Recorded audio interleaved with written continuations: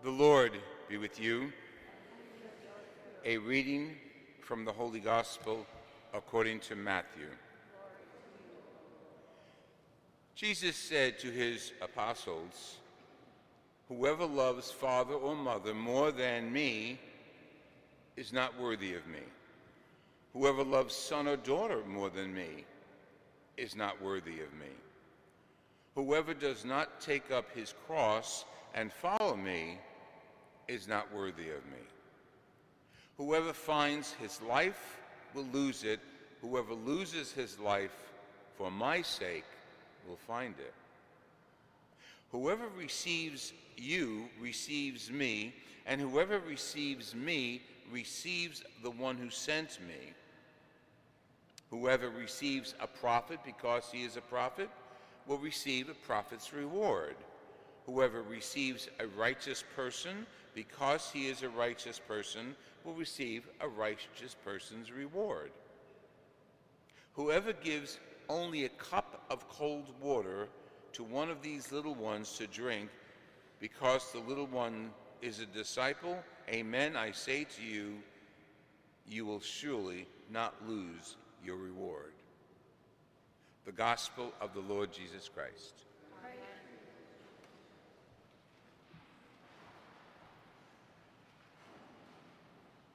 We're right there in the beginning of the summer season. 4th of July is around the corner. And many people this weekend, next weekend, and throughout the weekends of the summer will be opening their doors, their pools, their decks, their backyards to family and friends. It's called hospitality. And I thought hospitality on this weekend, how appropriate, is reflected in the scriptures. Now, the first one is very beautiful. Elisha, a very holy prophet, is being given hospitality to a family in Shunem. But the hospitality is permanent, like mi casa, tu casa, it's permanent. Whenever you come here, we'll have a room for you. Usually only family offers that, and my family in South Jersey definitely offers that. When I visit them, they debate as to whose house I'm going to be in, and I feel like a trophy, either Jamie's house or Linda's house or Donna's house, and wherever I stay, I am enjoying the hospitality that the family gives me. Today in the scriptures, we hear hospitality from the book of Kings. We receive the message from Paul's letter to the Romans as to the reason for the hospitality of Christians, and that's Christ, being born into the body of Christ, celebrating our faith in Christ as a Christian family. Yes, as a biological family, but as a Christian family, we're being invited, and Paul has a very interesting way of saying it, invited into his death, but also into his everlasting life, because the death that he's inviting us to comes at our baptism, and the life is won by Jesus at his resurrection. Hospitality. Now, Matthew's rendition of today's reading, very interesting. Jesus is saying, even if you give a cup of cold water to someone, you're expressing hospitality. You'll be rewarded. But then he has that odd piece. If you love mother or father or sister or brother or anybody else before me or more than me, you're not worthy of my love. What does that mean? Well, hospitality, family, and that, love, came together for me yesterday. Throughout this week, I've been struggling with these readings. What I do is I read them on Sunday night for next week, and these I read last Sunday. And I couldn't latch on to a strong theme that I wanted to share today until yesterday, and it came to me last night. Yesterday I went to visit my cousins in South Jersey. Linda is close to death. She has 3 to 6 months to live. The family is extremely supportive. And when I walked into her house, I stayed at Donna's house, my cousin, the night before, and received hospitality there and beautiful breakfast. When I went to Linda's house, it was packed. Family was there. Some were quiet, some were gossipy, some were eating. And then when they call me Louis down there, when Louis walked in, everything changed. Oh, Louis is here. It's like a personality. And isn't that what we want to hear when we are visiting someone, especially during the Easter season, Christmas season, or summer vacation, when someone walks in, oh, look who's here. Well, I didn't need that. It's natural down there. And I was able to give and receive the hospitality of my family. They're all Scurties down there.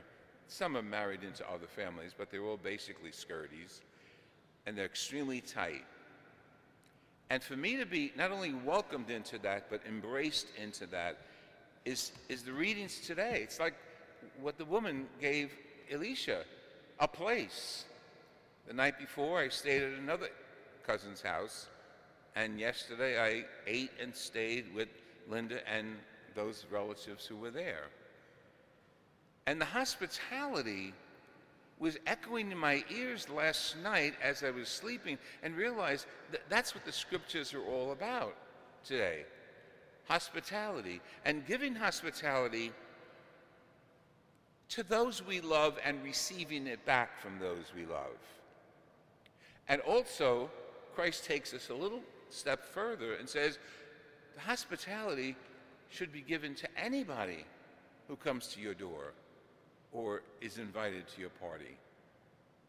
And if you even give a cup of cold water to a stranger in my name, don't forget, it's me you're giving it to.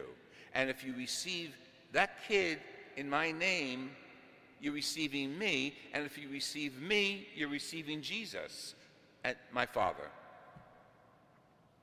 So it's a package deal to be offered love to a stranger becomes Jesus and becomes the Father. When we love, when we give of ourselves. And we shared hospitality yesterday. We shared stories and sadness. We cried together. We ate together. And that's what family does. True, authentic family, when it's time, we stand up and we show our authentic relationship. And what is the authentic relationship? We're blessed by Jesus Christ. The authentic relationship is celebrating entrance into his everlasting life. We can talk about one day Linda passing to eternal life, and it hurts us. But as Christians, we hear Jesus through the Romans and all his other teachings that if you pass from this life into the next life, you're with me. And we as Catholics have very interesting traditions, as you know, the sacraments. So we were able to bring Jesus into that living room yesterday. Between the pizza and the sandwiches and the subs and the cousins smoking outside, we brought them all in because we celebrated the sacrament of anointing of the sick together. We brought Jesus into our family. He's always there, but sacramentally we brought Jesus into our family. So we fulfilled the gospel story. He was number one. We love Linda dearly and each other there, but Jesus was the key. So we showed love to Linda and to Carmi and to the rest of the family gathered there. And in doing that, we are showing our love and our oneness with Jesus Christ. That doesn't happen only because I'm a priest. It happens in all your families. When you gather together in love, and respect, you're bringing Jesus Christ into the table, into the household, into the kitchen. So when we celebrated the anointing, the sacrament of anointing to the sick and dying yesterday, we fulfilled the scriptures for today. We celebrated Jesus with us. We celebrated the one who is outside and who says, if you love anybody else more than you love me, you're not worthy of me. So what we did was bring him in and celebrate him and show him as a family that we love him and depend on him more than each other. We'll support each other. We'll continue to support each other. We'll continue to cry on one another's shoulders. We'll continue to pray for Linda and the family. But by doing that, Jesus is first. We're not putting any one of our family members aside, but because of Jesus and our sacramental union with him, by loving and celebrating the sacraments of anointing and the Eucharist that we did, we're worthy of him in his words. We became worthy of him. Did we see him yesterday? Yes. On the couch, on the sofa, sitting on the stools at the bar. Yes, we saw Jesus. And who did Jesus look like? Each other, my family. Did we see the face of Jesus on each other? Yes. Did we see the tears of Jesus? Yes. On each other's family's face. See, as Catholics, we are so blessed to have access to God in all of our important moments, to have access to his dear Son when we need him the most, and we think about him, and we remember he's with us. We're so blessed. In a sense, dubious blessing that we know Linda's condition is, unless God changes it, and I sort of still have faith that God can do what he wants. No, I do have faith in God in doing what he wants to do, but in this case, I am praying that he reverses the course of this illness. But if the course goes the way it is, according to the medics, she has 3 to 6 months. That alone, as painful as it is a blessing. Something to thank Jesus for, that we have time with my beloved cousin to do and say what we want to do and say without regrets afterwards. And to bring Jesus right there in the middle of it. For me, as a priest, my mission. It's why I said yes to Jesus when he asked me to become a priest. To do that in the middle of my family is a blessing. And for us as a family to know we have time together. Linda will suffer, I'm sure. They're coming up with some remedies that might ease the suffering. But with her, we suffer, not as much and not physically, but we're suffering emotionally. And Jesus wants us to identify with each other.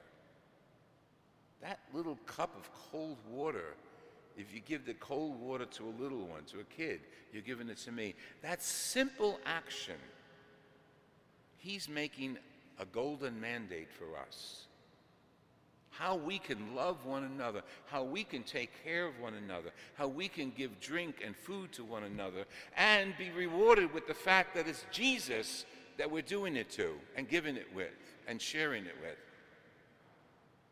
That's unbelievable. But yet, it is believable. Because it's the example that Jesus gave us. Hospitality. Yes, we experienced it yesterday, and many of us will experience it all summer. But you don't have to have beers and drinks and cocktails to celebrate hospitality and love. a glass of water would be enough.